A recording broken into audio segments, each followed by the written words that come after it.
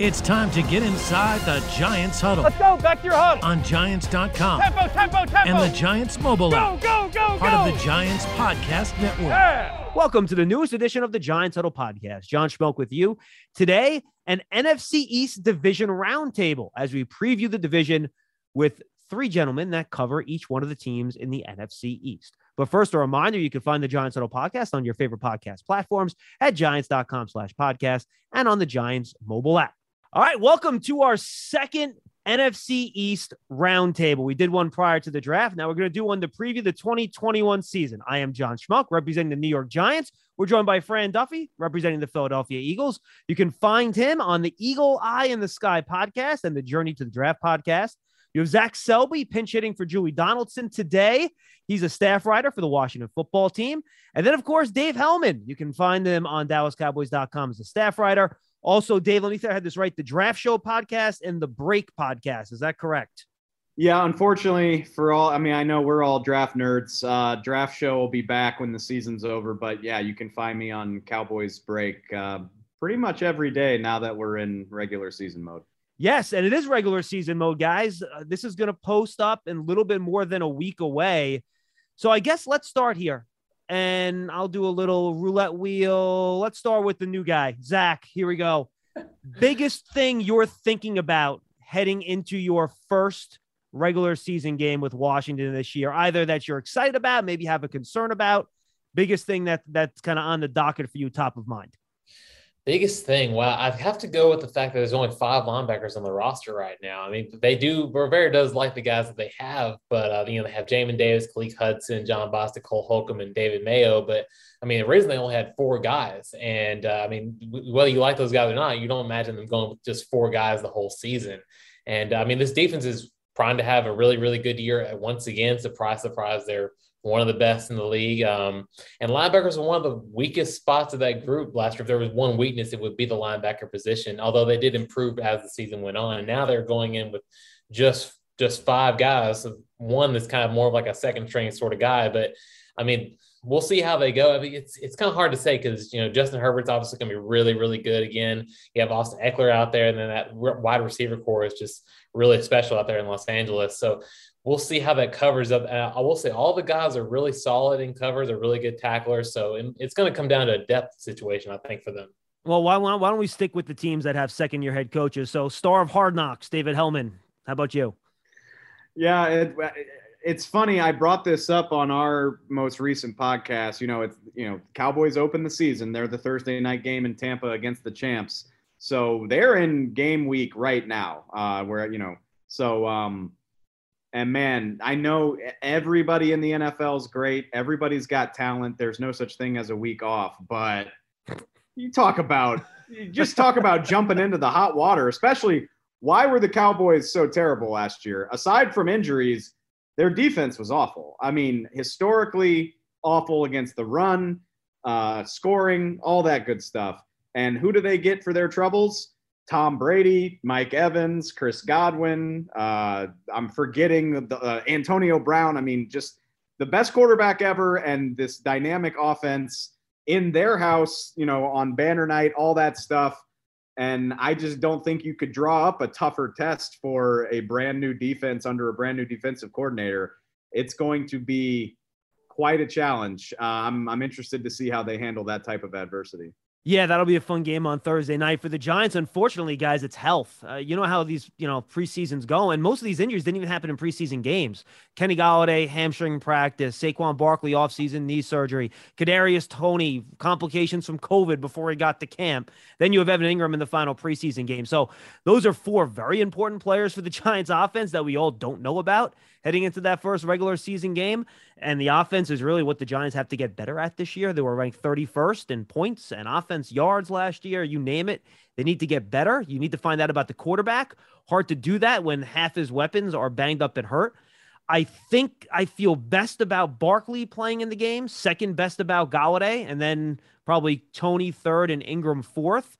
Ingram's a calf injury. It's a soft tissue deal with a speed guy. That's probably going to be an issue for a while. But I feel pretty good about Barkley. I wonder how much of a workload he's going to get, only because, Zach, Washington and the Giants play the second week of the year on Thursday night.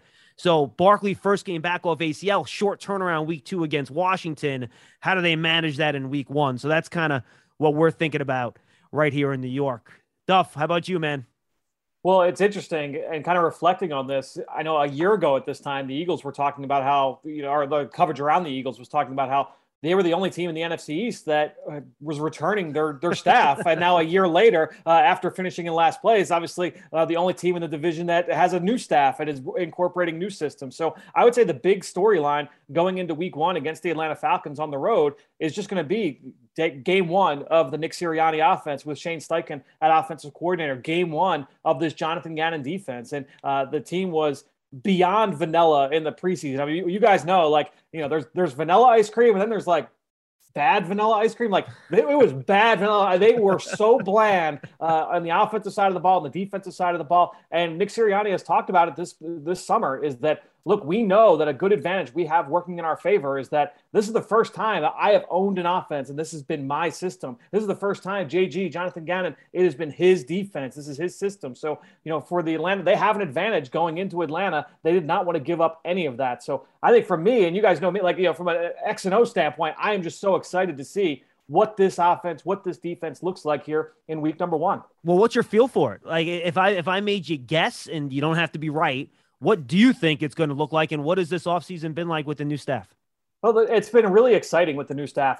I don't know what the numbers are, but it's got to be one of the youngest staffs in the NFL. And with that comes a lot of energy. And it's a staff full of teachers, being there every day at training camp, a lot of emphasis on teaching on the fly. Every single rep, a guy would get pulled off to the side, and they're going through not just, hey, you did this wrong, do this differently, but the why behind that. Hey, this is how this carries over onto the game. This is why, when you do this in the middle of your route, this is the amount of separation you're going to get. And there's example after example of that. But, to me, just being able to see these guys work out in the field was great. And as far as what it's going to look like, look, I think this offense is going to be predicated on highlighting the playmakers. Watching Nick Sirianni, watching Shane Steichen over the course of their careers, both with the Chargers and with the Colts, those offenses were all about getting the ball out fast, letting the wide receivers work, letting those guys create yards after the catch. So when I see Devontae Smith and Jalen Reagor, you look at obviously the tight end position with Dallas Goedert and Zach Ertz, the running backs, they've got a lot of guys that are going to have an impact in the pass game.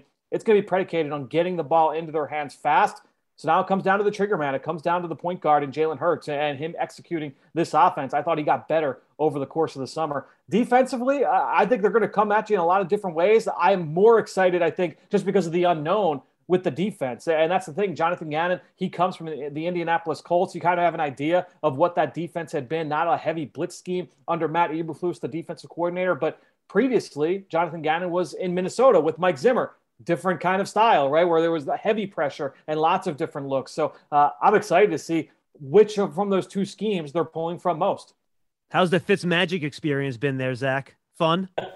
It's there's been some good. There's been a lot of interceptions, been a lot of touchdowns, but either way, it's coming at you fast, and you're going to full experience. Then, yeah, it's everything you would expect to see, and none of what you would expect to see all at the same time. But no, he's a very savvy guy. I mean, he's been around the league for going on almost 2 decades now, and you can see the effect that he has on these guys. He's going around to receivers saying, hey, I noticed you were going out on this particular route. If you kind of altered it a little bit this way, maybe I can lead you open a little bit more. You can get a couple extra yards. I've seen him go talk to the running backs, talk about how they're able to, interpret the blocking schemes a little bit better so they can put themselves in better position to go down the field and get the first down. I've seen him have a really good connection with Logan Thomas. I think it was a regular occurrence for him to look up and see Logan Thomas in the middle of the field just wide open and scoring for touchdowns. He's really connected well with Terry McLaurin, De'Ami Brown. He's found a way to build some kind of specific relationship with just about every single person on that offense, and it's really cool because he has a really dry sense of humor as well. There's apparently some sort of locker one-liners that he always brings up that the players will just never tell us for some reason, but he just knows how to relate to guys. It's been really cool. Dave, you've had the pleasure of talking about Jack's ankle for about 10 months. Then you got to talk about his shoulder for about 4 weeks. How healthy is he? Is he ready to go? Is that completely in the rearview mirror? Where are we with that? Yeah, I almost start to think that it was a master plan on Dak's part to get people to shut up about his ankle. He's like, let me find something else people can obsess about instead of that. It's going to be interesting, man. He's 100% healthy. There's no limitations, and I keep saying it's understandable if people get antsy when QB1's not practicing. I mean, that's your hope and your dream for your season right there, and he's not healthy enough to go. And so I don't blame people for not trusting it, but he's been back for almost a week and a half, almost 2 weeks at this point, and he looks game ready. I mean, the ball's got zip on it. He's throwing it 45, 50 yards when he needs to. He's putting it over the middle of the field at a really good clip. I thought it was, speaking of Hard Knocks, I thought it was funny. They showed him throwing on this last episode, and it was very tight shots, not a lot of looks at what was going on there. And I have to imagine the Cowboys had some say in that of like, let's not give away the goods on everything that he can do right now. But having said all of that, I feel totally confident that he's healthy, but you can't deny the fact that the guy hasn't gotten a lot of work with his starting offense. The offensive tackles, Tyron Smith and Lyle Collins, they've been coming back from injury, so they've been in and out.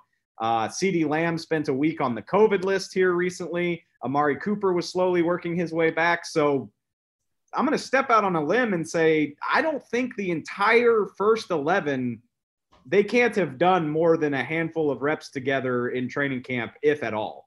And guess what? Tampa Bay is right there coming up next week. So I think that's going to be a real test. They've obviously got a lot of talent, but they're going to have to play catch up quick because they just haven't gotten that much time together. No, Dave, I'm with you on that. The Giants are in the same situation. I mean, Daniel Jones has not been with his full first-team offensive line for most of camp. Guys have shuttled in and out. As I mentioned, the wide receivers, the skill position guys, they've been hurt. So that's been a story here. And I think, you bring up the offensive line, and for the Giants, I mentioned the injuries. The other question is still the offensive line. Andrew Thomas, all of us thought was having a great summer. Then he gives up a couple sacks in the final preseason game, and all of a sudden, you're worried again. There's still a competition at right tackle. We don't know if the starter's Nate Solder or third-round pick Matt Parrott. Inside, you got a bunch of young guys. Shane Lemieux's dealing with a knee injury. So that's a big question for the Giants here, and it's kind of been a question for the last 5 or 6 years that they thought they were on the road to solving by using draft picks on these guys. We have to see if they pan out, and that's kind of key to the whole season because you want to see what Jones can do, and you really can't see what he can do unless you have some decent protection in front of him. Where does the offensive line stand with you guys? Dave, you have a lot of guys coming off of injury. Fran, you do as well. Zach, you've had a lot of movement in and out, new players on the O-line. So where do you guys stand up front? Because we all know they don't get the glory, but that's where everything kind of starts. Anyone can jump in. Go ahead. I'll get it out of the way. I mean, it's been a concern here in Dallas for 3 or 4 years, and I think there's going to be a lot of holding your breath, and it just is what it is. We just talked to Tyron Smith today. Absolutely one of the best left tackles in football when he's healthy, has a Hall of Fame caliber resume if he continues the way that he's been over the course of his career. But it's 5 years in a row of him missing time. He says he feels as good as he ever has, but how far do you get into the season before that starts to creep back up? Hopefully it doesn't at all for his sake. But at this point, I don't know if you can count on it. Lyle Collins, another guy, missed all of last season with hip surgery. He's battling stingers right now. He's missed a couple practices here dealing with some pain in his neck. Doesn't sound like a big problem right now, but again, if you're already feeling that way before the season starts, what's going to happen when you're going against guys 50, 60, 70 times a week? So, I don't blame Cowboy fans that are kind of holding their breath. It's going to be interesting to see how it plays out. I think they're relatively healthy right now. The question is just going to be how long it lasts. Yeah, I think for Washington, it really comes – the main story has been the tackle positions because you have Morgan Moses, longtime right tackle. He gets released. He goes off to another team. You have the left tackle position. Cornelius Lucas played better than expected last year, but they bring in Charles Leno from Chicago and to replace him. And going back to Cosme, the second-round pick out of Texas, he had a really interesting welcome to the NFL moment going against Montez Sweat and Chase Young almost on a daily basis. It's not exactly how you want to start your career, but it turns out those reps that he had where he was, and Chase Young even said, look, if I have to work him and destroy him every play to get him better, that's what I'm going to do. And it looks like it's really helped him out a lot. I don't think he had any sacks in the first preseason game.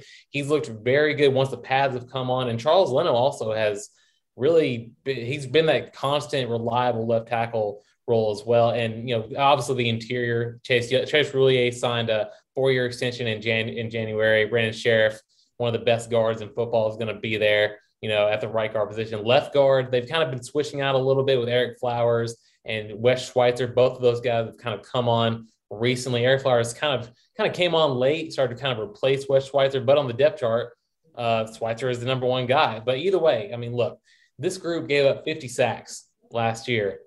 They ain't gonna cut it. No, not at all. So they had to make some sort of key changes there, and it looks like they've started to make the exact moves that they really want to see. This isn't even a joke, Zach, but how can you even tell if they're playing well? You could have a decent offensive line. You're going against that front every day in practice. They can't block them. It doesn't mean you guys aren't good. They're just going against stars every day. I mean, it's great for their development, but how can you tell how well they're really going to do against your typical defensive line?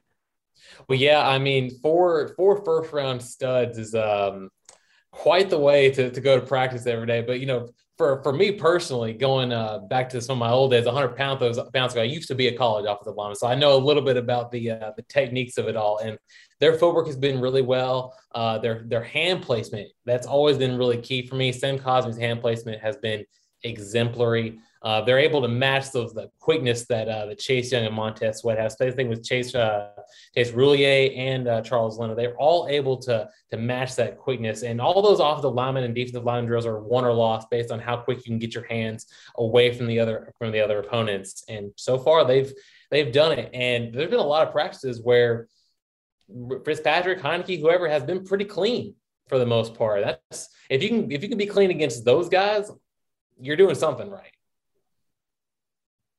Yeah, for us, I mean, it's been really interesting just to watch this because last year the Eagles set an NFL record, 14 different offensive line combinations in 16 games. And so, they were just hammered by injuries. Everybody but Jason Kelce got hurt last year. And so just looking at this group now, kind of rounding into form. Lane Johnson was out there for, I believe, every single day outside of a vet day off here and there during the course of training camp practice. Brandon Brooks at right guard missed a couple days early, but outside of that has been out there every single day. Jason Kelce out there every single day. Isaac Seumalo back in the lineup at left guard. And then they had the left tackle competition between Andre Dillard, a former first-round pick, and Jordan Mailata, a former seventh-round pick, who he got into action last year. And guys, I don't know how much the Giants fans and even you guys know about Jordan Mailata's background, but seventh-round pick, pure lottery ticket selection in the NFL draft back in 2018, had never played a down of football. He didn't know how to put his chin strap on. And now you fast forward to a couple years later, he's starting NFL games last year and looked more than competent. And now this summer has looked outstanding. He had an outstanding summer. This guy is 6'8" and just south of 400 pounds, but does not look it. Just remarkable, rare, unique, unicorn athlete. And it's just so much fun to be able to watch him play. I can't wait to see how this offensive line looks as a whole, but then you get into the depth, and you guys know this too. You see these position groups that get decimated by injuries one year. Well, that means the next season, now you've got all of a sudden a lot of really interesting depth pieces, guys that are proven to be able to come in and make an impact. And so some of these young players along the interior, they've come in and they were able to trade a couple of players late in camp, but they kept 10 offensive linemen in the initial 53, and I think that speaks to that depth that they've got. I feel like this offensive line and to the defensive side, the defensive line, those are two of the strongest groups in this team. All right, big picture wise, Fran, how does Jalen Hurts look? He's gotten better every single day, every single week. And that's the thing is you look at, I think I said this on a recent podcast, if you look at, practices 1 through 7 and then look at Jalen just in that window and then say, okay, now let's look at him 8 through 15. I don't want to say it's night and day, but he made a huge jump in those two windows. And even just seeing him, we only saw him in one preseason game. He was sick for the second game, did not play in the third. So just kind of watching how he's been able to develop over the course of practice. He's made some big time throws. Like you guys, we had a couple weeks of joint practice against other teams. I thought when the Patriots came to town and then when the team went up to play the New York Jets, I thought that Jalen Hurts was the best quarterback on the field in all 4 of those practices. And so I think that that's a really good sign for his development, but he's got to carry it over to the games. And that's going to be the big task for him once we get to week 1 and a huge test against an Atlanta defense that schematically is going to be a huge challenge with Dean Pease. Yeah, I'd say. All right, Hey, Giant fans, don't miss out on the return of New York Giants football. The 2021 season is now underway, but there is still time to secure your season tickets and root on your Giants here at MetLife Stadium. Speak with the Giants ticket representative now and become a season ticket member by calling 888-NYG-1925. Let's go to the defensive side of the ball, and I think we have to let Zach lead this off, given, I don't want to speak for you guys, but probably best personnel defensive-wise in the division. I think that's fair, right? Speak for me, please. All right, Zach, tell us all about your defensive line that can't be blocked and what else you have going on over there. Well, yeah, I think the defensive line is, like you said, it's one of the best in football. There's no way to deny. When you have 4 first-rounders out there, that's the way it's going to be, right? Chase Young has he looks primed to have an even better season than last year, and it's surprising that may be because he's worked on a lot of little things. His play recognition has gotten better. He's more comfortable. He's working on his handwork and his feet work. And it's all really done. I mean, ask Cam Newton how that felt to have Chase Young on your back for the first preseason game. We'll tell you how impressed he was. But the biggest change that has come for me, obviously, is in the secondary. You have Kendall Fuller out there, but then you also bring William Jackson, one of the better man coverage corners that was available this past year in free agency. You also have Benjamin St-Juste, the guy in Minnesota, and he's about 6'2" and 200 pounds, which, I mean, that's not very common to have a corner that big and long, but he's very physical at the line of scrimmage. And he had a play in OTAs against Terry McLaurin where he knocked the ball away and kind of gave him a little bit of a stare down because that's a rookie going against, one of the better receivers in the division there. He just went toe-to-toe with him. And, I mean, Cam Curl obviously coming on as a 7th-round pick last year and really being a surprise guy in that secondary. It looks like he's versatile as ever. And Bobby McCain. I mean, there's been a lot of new guys in there. And, you got to wonder, like, where all these guys are going to play. And honestly, according to Chris Harris, like, it doesn't really matter because they're all able to do a little bit of everything. So that creates some versatility on their end to say, you know what, you need Cam Curl to play in the Buffalo nickel spot. We got you. You need Bobby McCain to play out there in corner. He did that in Miami. He did really, really well at it. So if you can pick whatever you want, this secondary is going to be even more challenging than last year. Dave, I joked with him about the defensive line for Washington. Cowboys defense has to go up against some pretty good skill position guys on the Cowboys offense outside. How has that looked in practice for the defense? Do you see a noticeable difference with Dan Quinn and what he's trying to do? And how much different is what Dan Quinn's trying to do based on what we all know, what he, his background in Seattle with the cover 3 and all that stuff?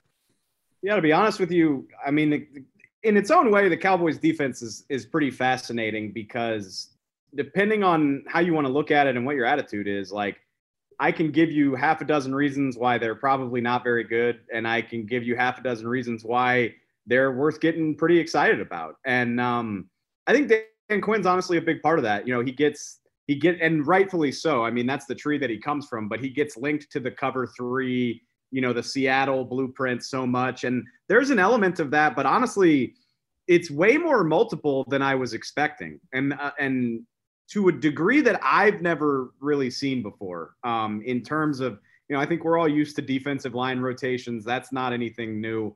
But the way that Dan has been rotating his personnel everywhere during this training camp is crazy. I mean, the Cowboys obviously have 4 or 5 talented linebackers, and they're all playing. They're all doing a variety of things. We talked about Micah Parsons when we did this draft roundtable back during the spring.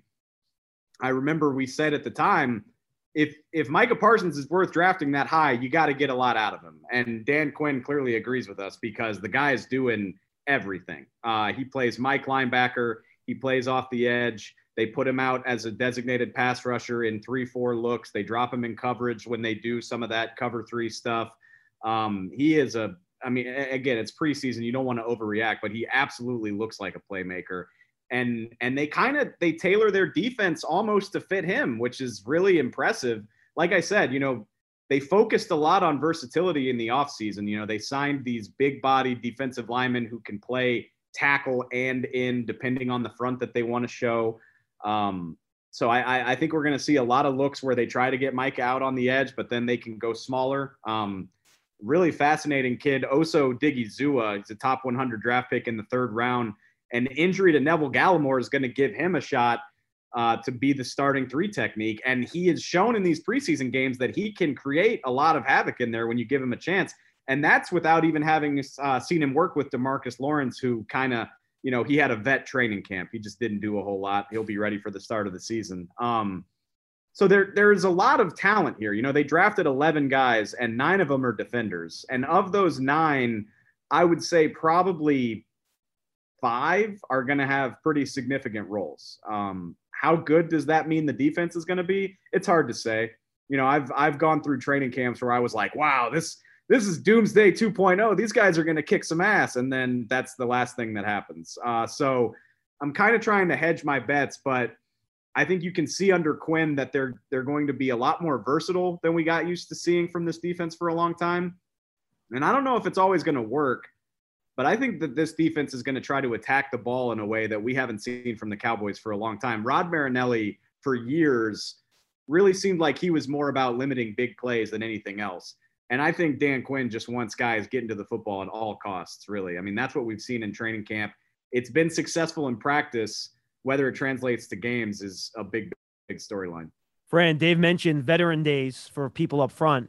How much is left in the tank for this Eagles defensive line that we've talked about for so long? Waves of pass rushers getting after the quarterback, Fletcher Cox, Brandon Graham. How much is left in the tank, and what should be the expectations for this defense, which is, to your point you made before, just a completely different scheme than what we've seen from them over the past 10 years? It's one of those questions everybody wants to figure out, right? And to me, going into training camp, yeah, we want to get eyes on the rookies. How are they used? How are they used in the new scheme? How do they look? Are they kind of, are they lost a little bit? But for me also, you want to see the vets and have they lost a step at all?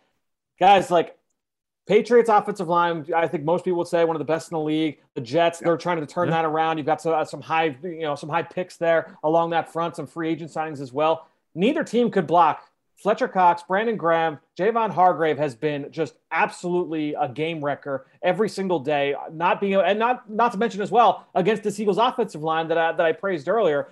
These guys have been outstanding, and so I think there are really high hopes for this Eagles defensive front going into the year. You've got a couple of young guys as well with Josh Sweat and Derek Barnett and some of the, Milton Williams, the Eagles drafted in the 3rd round, right around the same time that Oso Odigizua went off the board for Dallas. And Milton Williams has played both inside and outside.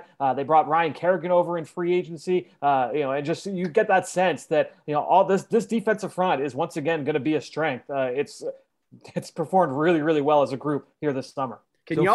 Can y'all up in Washington and Philly share the wealth a little bit? I feel like the Cowboys, the Cowboys have 1, maybe 2 decent pass rushers at any given time. It seems like y'all always have about 6. There's only enough for us. Enough for us. Well, and you guys took over after the Giants did that from 2007 to 2013, and then we've been looking for a pass rusher since then. So, hey, Giant fans, taking all the action of New York Giants football from your very own private suite. Giants suites are a great way to entertain your family and friends while rooting on your Giants here at MetLife Stadium. Speak with a Giants suite rep right now by calling 888-NYG-1925. Yeah, and look, I think the Giants I think their defense is going to be a strength. They were a top 12 unit last year. They've improved in that they brought in Adoree Jackson. Their second cornerback spot last year was a mess. Isaac Yadam, Madre Harper, Corey Ballantyne. There's a reason you guys probably don't know who any of those guys are. And that's why they gave Adoree Jackson a lot of money this offseason. He's been healthy. He banged up himself a little bit in those joint practices with New England. When Mac Jones, by the way, I understand why he got named the starter. He was unbelievable up there. He basically looked like Drew Brees in practice. I'm telling you, the kid was great. But their defense is going to be good. And I think Patrick Graham coming from that, Belichick, school is going to play a lot more man-to-man, especially on 3rd downs this year. Last year, the Giants were one of the heaviest zone teams in the league. So I think you'll see a lot more man-to-man, a lot more blitz packages on those 3rd downs. And actually today, Patrick Graham our defensive coordinator talked about Lorenzo Carter, who's coming off Achilles surgery. He's heading into his 4th year. He was a 3rd-round pick, great athlete, never really had that pass rush production in college, but he had the tools for it, right? And you figure coming off an Achilles injury, year later, taking some time to get back. And Patrick Graham started raving. He almost got emotional. And he said, this guy looks like a different player that I haven't seen in the last 3 years. And he actually brought up to me on the side, not comparing them, but he mentioned the name Chandler Jones to me, which is, bonkos because Chandler Jones is Chandler Jones. And he said, look, they're different players. I'm not comparing them, but you're starting to get the feel that he can impact the game the same type of way. So I think that's kind of a real interesting player to keep an eye on, and the Giants do need to find a pass rusher from the outside. They have Leonard Williams, a tackle who's fantastic. Dexter Lawrence, great inside player, but they need an edge guy. So I think Lorenzo Carter is somebody to keep an eye on this year. If he can step up, if he can be a real legitimate edge rusher, I think the Giants have top 7, top 8 defensive potential.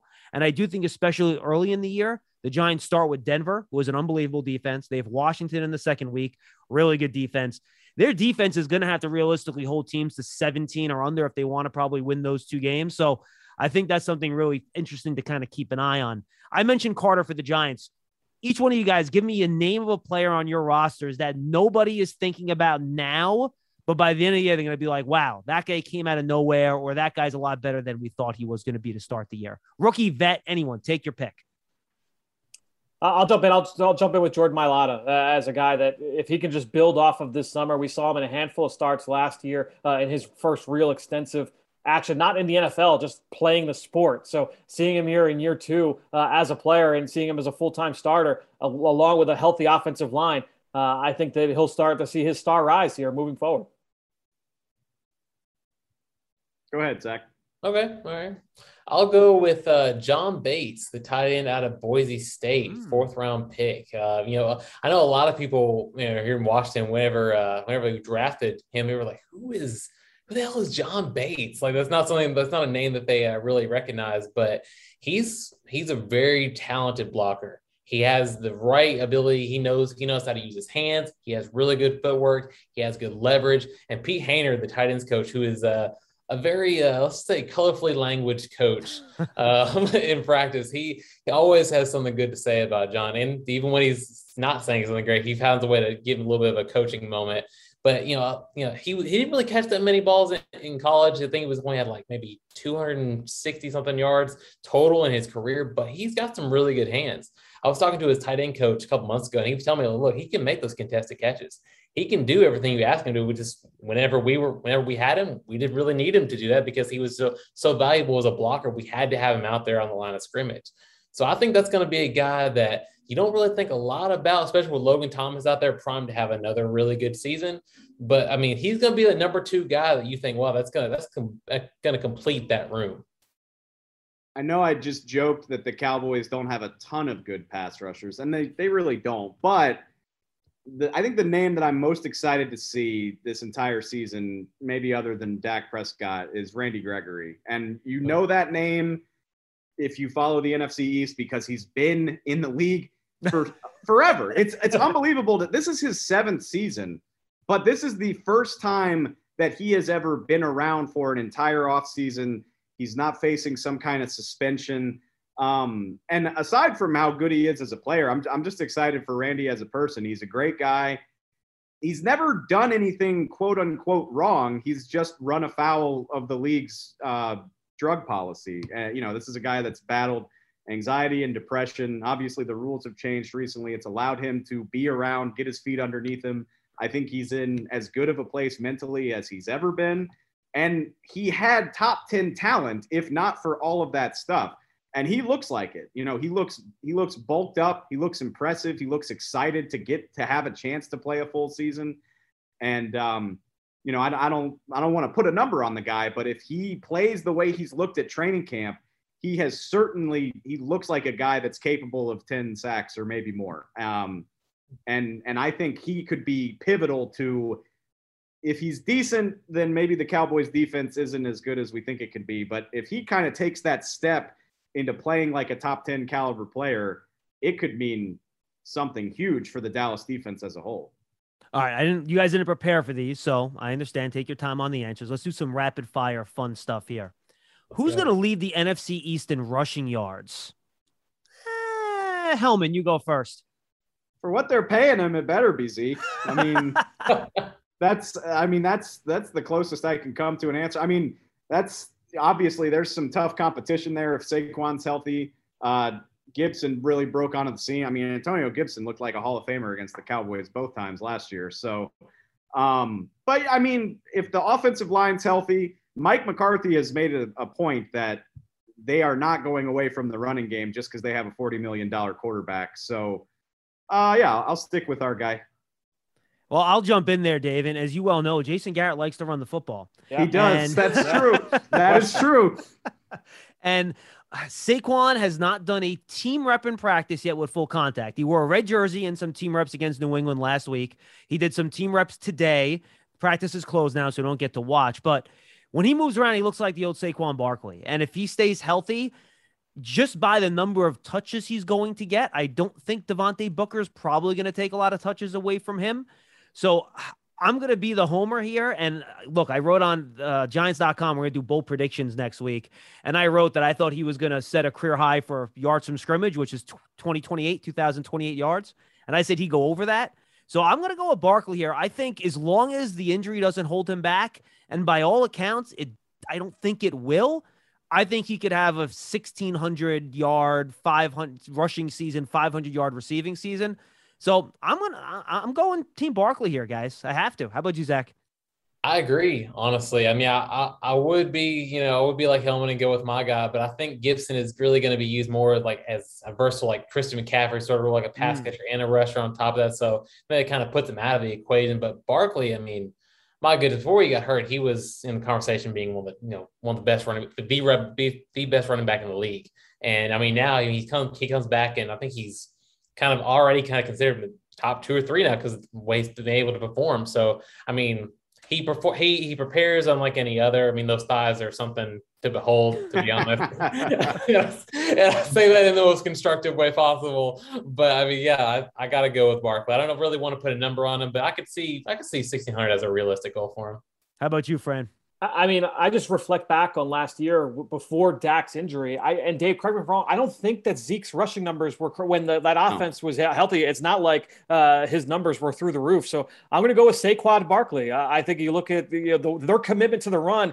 Even after Barkley's injury, I mean, you talked about it, just the fact that they were so committed to the run. I agree. I think that when you look at Miles Sanders, I think his role will be similar to what you're talking about with Gibson, that there will be a lot, in terms of pass game volume, but in terms of just pure rushing, with the commitment that the Giants have to the run game with Jason Garrett, I'm going to go with Barkley.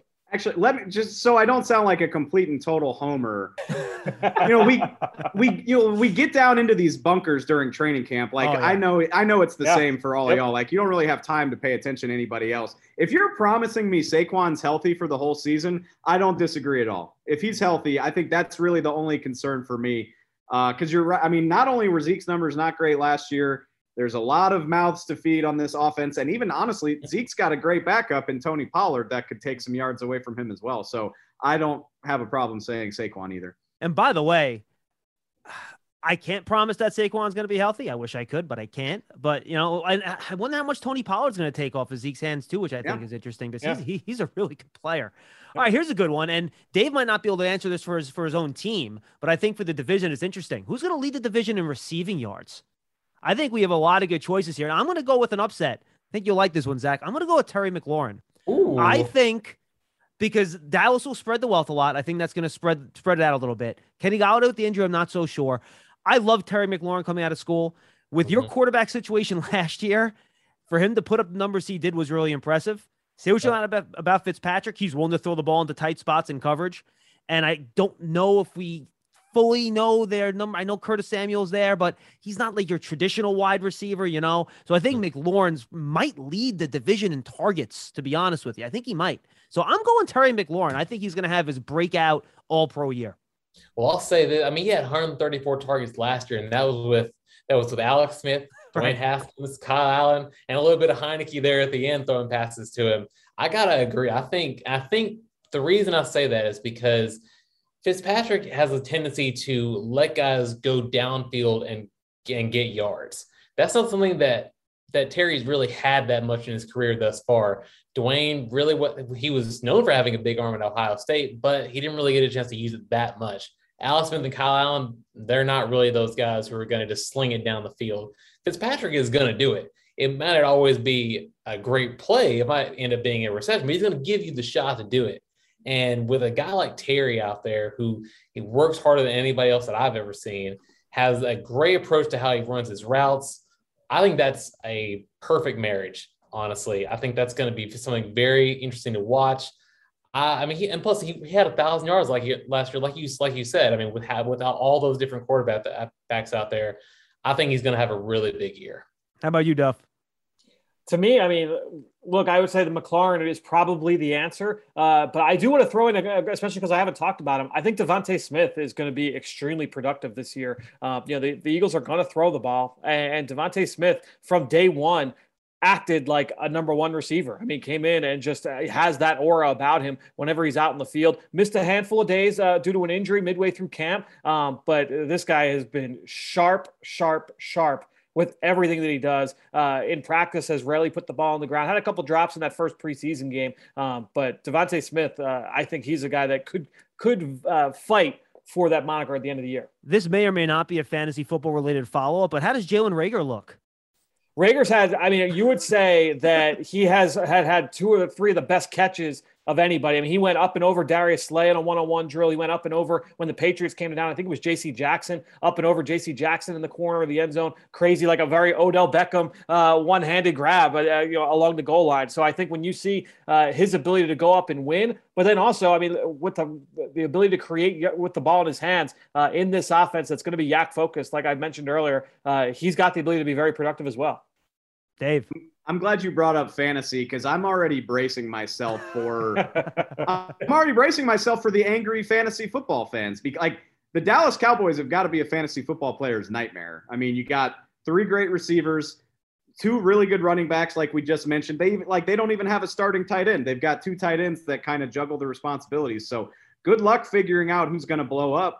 For that reason, like I don't disagree with y'all about Terry McLaurin, to be honest. I mean. Yep. I do think Amari Cooper tends to get lost in the shuffle a little bit. I think he's just so reliably good that people just sort of take it for granted. He doesn't do the jaw-dropping circus catch stuff. That's not really his game, but he's just a technician. And he had the best season of his career last year despite losing Dak in week 5. So I absolutely wouldn't be surprised to see him blow up.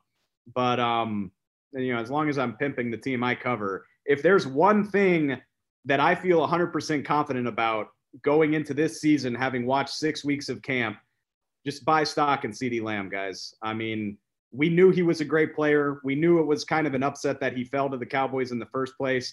He looks like he's ready to take that leap. I mean, I know the Cowboys secondary isn't amazing, but he just went out there every day in camp and just put on a show. Circus catch after circus catch, total domination. I don't know if he's going to lead the division in receiving yards, but I think he's going to be a household name by the time this season's over with. Yeah, I think the Giants hope that Kenny Golladay is in the mix there too if he's healthy. Daniel Jones needs someone that can make some contested catches, and he's the guy. A lot of big plays there the Giants hope this year. All right, couple more rapid fire. Zach, who's going to lead the division in sacks? Or should I say, which Washington football team player is going to lead the division in sacks? By the way, I think it was Leonard Williams last year at 11.5, by the way. I don't think anyone else topped him. I think it's interesting because Montez Sweat even brought this up. That he and Chase are going after the all-time combined sack record for a tandem, which I think it was about 39.5. So they have to average. I was told there would be no math for this podcast, so I'm not going to try. But who had that? Who had the 39.5? Do you know? It was the Vikings. The Vikings. Was that like Chris Dolman and John Randall, like that group? Yeah, exactly. But I mean, they also have to go, get past like Dexter Manley and a couple, not Dexter, but I mean, like there's a bunch of there's a bunch of quality pass rushers in Washington's history as well. So it's one of those things where I think that Chase Young was really good last year. But I think Montez Sweat had an even better year statistically, just because he was just flat out dominant. And I would say he took another step from his rookie year. So I think Chase is going to come close. I think he'll get double-digit sacks this year. I think he's going to have a case to make a defensive player of the year. But Montez Sweat will have more sacks, I think, just by a hair. Not by much, maybe even like a 1 or 2 sacks. But I think he's going to have a monster year. What do you think, Fran? I mean, to me, like I look at this Eagles defensive front, and I don't know if there's going to be one guy that eats up a lot of that production. It's kind of like what Dave was talking about with the Dallas receiving core. Like I just feel like so many of these guys are going to just kind of claw at each other. How about DeMarcus Lawrence? You look at that front. You look at DeMarcus Lawrence and say, all right, like this is a team that's going to be in a lot of shootouts. The teams are going to be trying to pass the football, trying to keep up and keep pace with that offense. DeMarcus Lawrence, there's not a lot of other mouths to feed defensively on that front. He's a guy I feel like could be standing over the quarterback more often than not. I'm glad you said it so that I don't feel crazy. I'm going with a Washington guy. Absolutely. I would bet that it's going to be Chase Young or Montez Sweat. Absolutely. That seems like the right call. But I do think it's interesting. Again, DeMarcus Lawrence, Randy Gregory has the potential to be the best partner that DeMarcus has had. He had Robert Quinn for a year. But I think Randy could really be a better all-around player, really help him not deal with so many double teams. And don't underestimate the role that Micah Parsons is going to play as a pass rusher as well. I think that he's a guy that could chip in and have somewhere between 4, 6, 7 sacks on the season. That could really help DeMarcus see a much more favorable matchup week in, week out than he's been used to. I'm still not going to bet against Chase Young, though. That guy's just a freak. Yeah, I think Randy Gregory is the dark horse, to be honest with you. I think if you want a dark horse sack leader, I think it's him. I think Chase Young, man, these pass rushers usually take a year to get going. There's not many Nick Bosa's. What do you have in his rookie year? Almost like 15 sacks. There aren't many Nick Bosa's running around.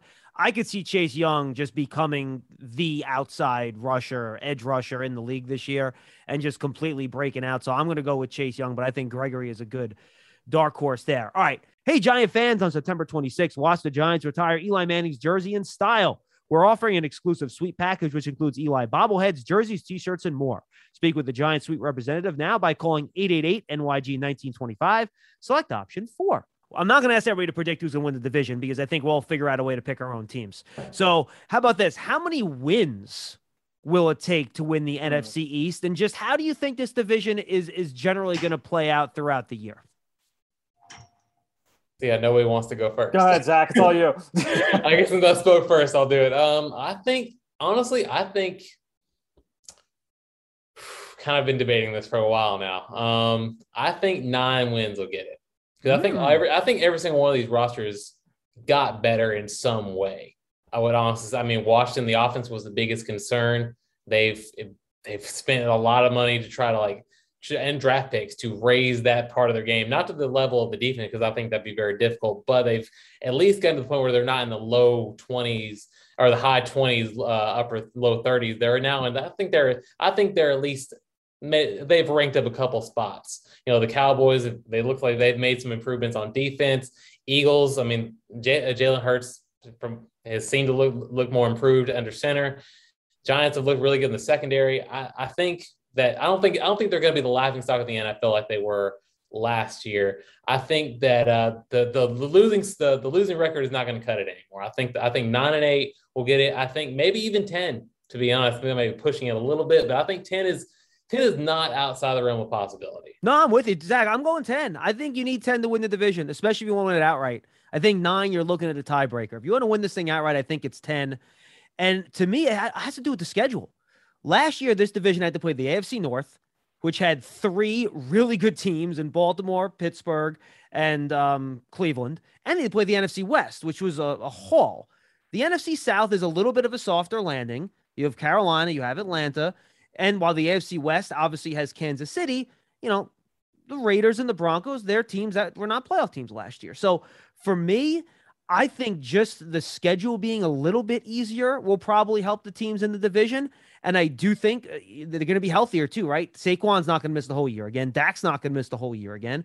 Those are some important players last year that got hurt. We know about the Eagles' offensive line. You guys had no starters left by week 2. It's hard to win games that way. So I think just the schedule and the health will make sure the division is better. So I think 10 will get to the playoffs and win the division, but I don't think you'll get any wild card teams out of the NFC East this year. And one thing we do know is that it won't be Washington. If history holds, we know that it's been a different division winner every year for the last 2 decades. So, no, I think that 10 is the right number for all the reasons you said, John. I don't think there's any reason to go against that. Yeah, I'd settle on 9 or 10. I think overall it's going to be better. I can't imagine it would be the laughingstock that it was last year. I looked this up a little while ago. the famous 2010 NFC West where the Seahawks, won at 7-9. That division produced a 13-win team in San Francisco the very next year. So, people overdo it with just assuming that it's going to carry over from year to year. I think I'd be surprised to see that. And I agree with you, John. Like, I would be surprised if more than one team makes the playoffs out of this division. I think if I had to guess, the champion of this division is going to sit comfortably in the 4 seed, if I had to guess. That's just me. But yeah, like 9 or 10 wins, I think gets it done. All right, I'm going to open the table to you guys. Final thoughts. You could touch on something with your team. You can go around the NFL, a sleeper team in the league, a Super Bowl prediction. You could say whatever you want. Let's start with Fran. Go ahead. Oh, man, the pressure is on. I'm just excited for, all the young quarterbacks playing around the league. It's definitely been a changing of the guard at that position. We've seen some all-time greats retire over the last couple of off seasons. So, whether you have, all the rookies, I mean, there's 5 first-round quarterbacks. You've got a bunch of second-year guys that are under center this year. Obviously one here in Philadelphia, but all the young quarterbacks, I think it's an exciting time for the league, and we'll see exactly how some of them do. But all of them had great flashes, these rookies here in the preseason. We'll see how much of that is able to carry over into regular season play. Dave? This is obvious. I mean, it's really Cowboys specific, but I think it pertains to the entire league. But I mean, it sucks watching a whole season of football when all of the good players on the team aren't there. I mean, it's not what you sign up for. And obviously, that applies to Dallas with Dak and the offensive tackles and all of the misery that happened here. But again, the Giants didn't have Saquon. The Eagles had a boatload of injuries. My guy, Joe Burrow, didn't get to finish his rookie season. And that's just a bummer. So I'm just, more than anything, I'm just hoping for a cleaner bill of health. I know that's unrealistic in the NFL. Injuries are what they are when you play a sport like this. But it's just not fun watching the practice squad try to play regular season games. So hopefully less of that this year. Can we just talk about how Tom Brady had a strain, or a torn? It wasn't torn. It was a torn or strained MCL this past year. I mean, and he still played spectacularly. I mean, I spent most of my life really doubting Tom Brady. I still don't like him, but I respect him now. And I mean, he's primed to have another really good year. I mean, I'd say a lot of people are considering him in the Bucs to go back to the Super Bowl this year, correct? Right? I mean, it's pretty fair. I mean, it's Tom Brady. I mean, you can't bet against the guy, exactly. Right? Exactly. And he's going for number 8. My goodness. Can we somebody needs to just beat him. I mean, John, get the Giants to step up, man. Y'all are the only. They can't beat him in the Super Bowl. You want us to do it? You can't play him in the Super Bowl this year, though. It's the only thing. Seriously. I do think, though, that one of the teams in the division will upset him this year. I would say I think they've all got the skills to do. I don't want to say who. Well, Dave's up first, so I mean, it has to be Dallas, right? I tell you what, like I said, the Cowboys they're a little bit ahead of everybody else, right? Because they play that Thursday game, so they're kind of into their game mode a little bit more. And you go through the grind of training camp, and all of a sudden you look up and you're like, "Holy crap, that's coming up!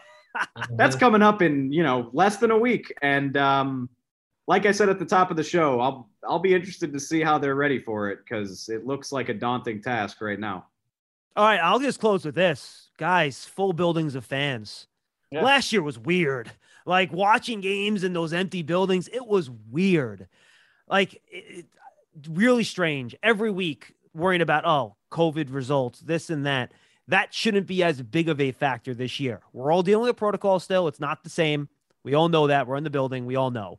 But I do think we're going to be one more step towards normalcy this year, which I think is a really good thing, and I think it's a fun thing. So hopefully we get closer, and we get an NFL season, to Dave's point, that's not about injuries, it's not about COVID, and it's just about the best team going out there and winning. And I think that's going to be fun, and it's always fun to see who the next guy is that steps up, right? Last year was Josh Allen, where you wondered after 2 years, was he the guy? He saw flashes, but last year, MVP candidate. Who's going to be the guy? Is it going to be Joe Burrow maybe if he's healthy the whole year? Who's going to be that next guy to become the star? I think that's kind of what I'm looking forward to the most. It's just to kind of see how not just this year's draft classes, Fred mentioned with this year's rookies and how they're going to play just the last couple of years. The Sam Darnold have a resurgence in Carolina. I think that's a fun thing to watch. Can Daniel Jones do something? Like Baker Mayfield's heading looking for a contract. So is Lamar Jackson. Can he take that next step? Just, who's that next guy that's going to challenge the Chiefs in the AFC and challenge the Bucs in the NFC, because those are really the two teams, right, that everyone's trying to climb towards. And who's going to do it? And I think that's kind of what, the fun and unpredictability of every NFL year. Guys, this was fun. Really appreciate it. Good luck this year. And we will talk leading up to the draft. All right. Thanks, y'all. Looking forward to it. I'll hopefully see y'all really soon. Yes, we will. We will play each other quite soon. Maybe not you, Zach. We don't see Washington until all the way in December. But yeah, the back-to-back weeks. Yeah, for sure. Right. Fran Duffy, Zach Selby, Dave Hellman. Excellent job, guys, as we do a little preview of the NFC East. That's our NFC East roundtable. We thank the guys for joining us. It was a lot of fun. Get you ready for the 2021 NFL season. I'm John Schmelk, and again, the Giants Huddle Podcast is on the Giants Podcast Network, presented by Investors Bank, which is at giants.com/podcast, the Giants mobile app, and your favorite podcast platforms. And remember, check out the All In NYG podcast celebrating the 10th anniversary of Super Bowl 46, which is on the Giants Huddle podcast feed. For the guys, I'm John Schmelk. Have a great Labor Day weekend. We'll see you next time.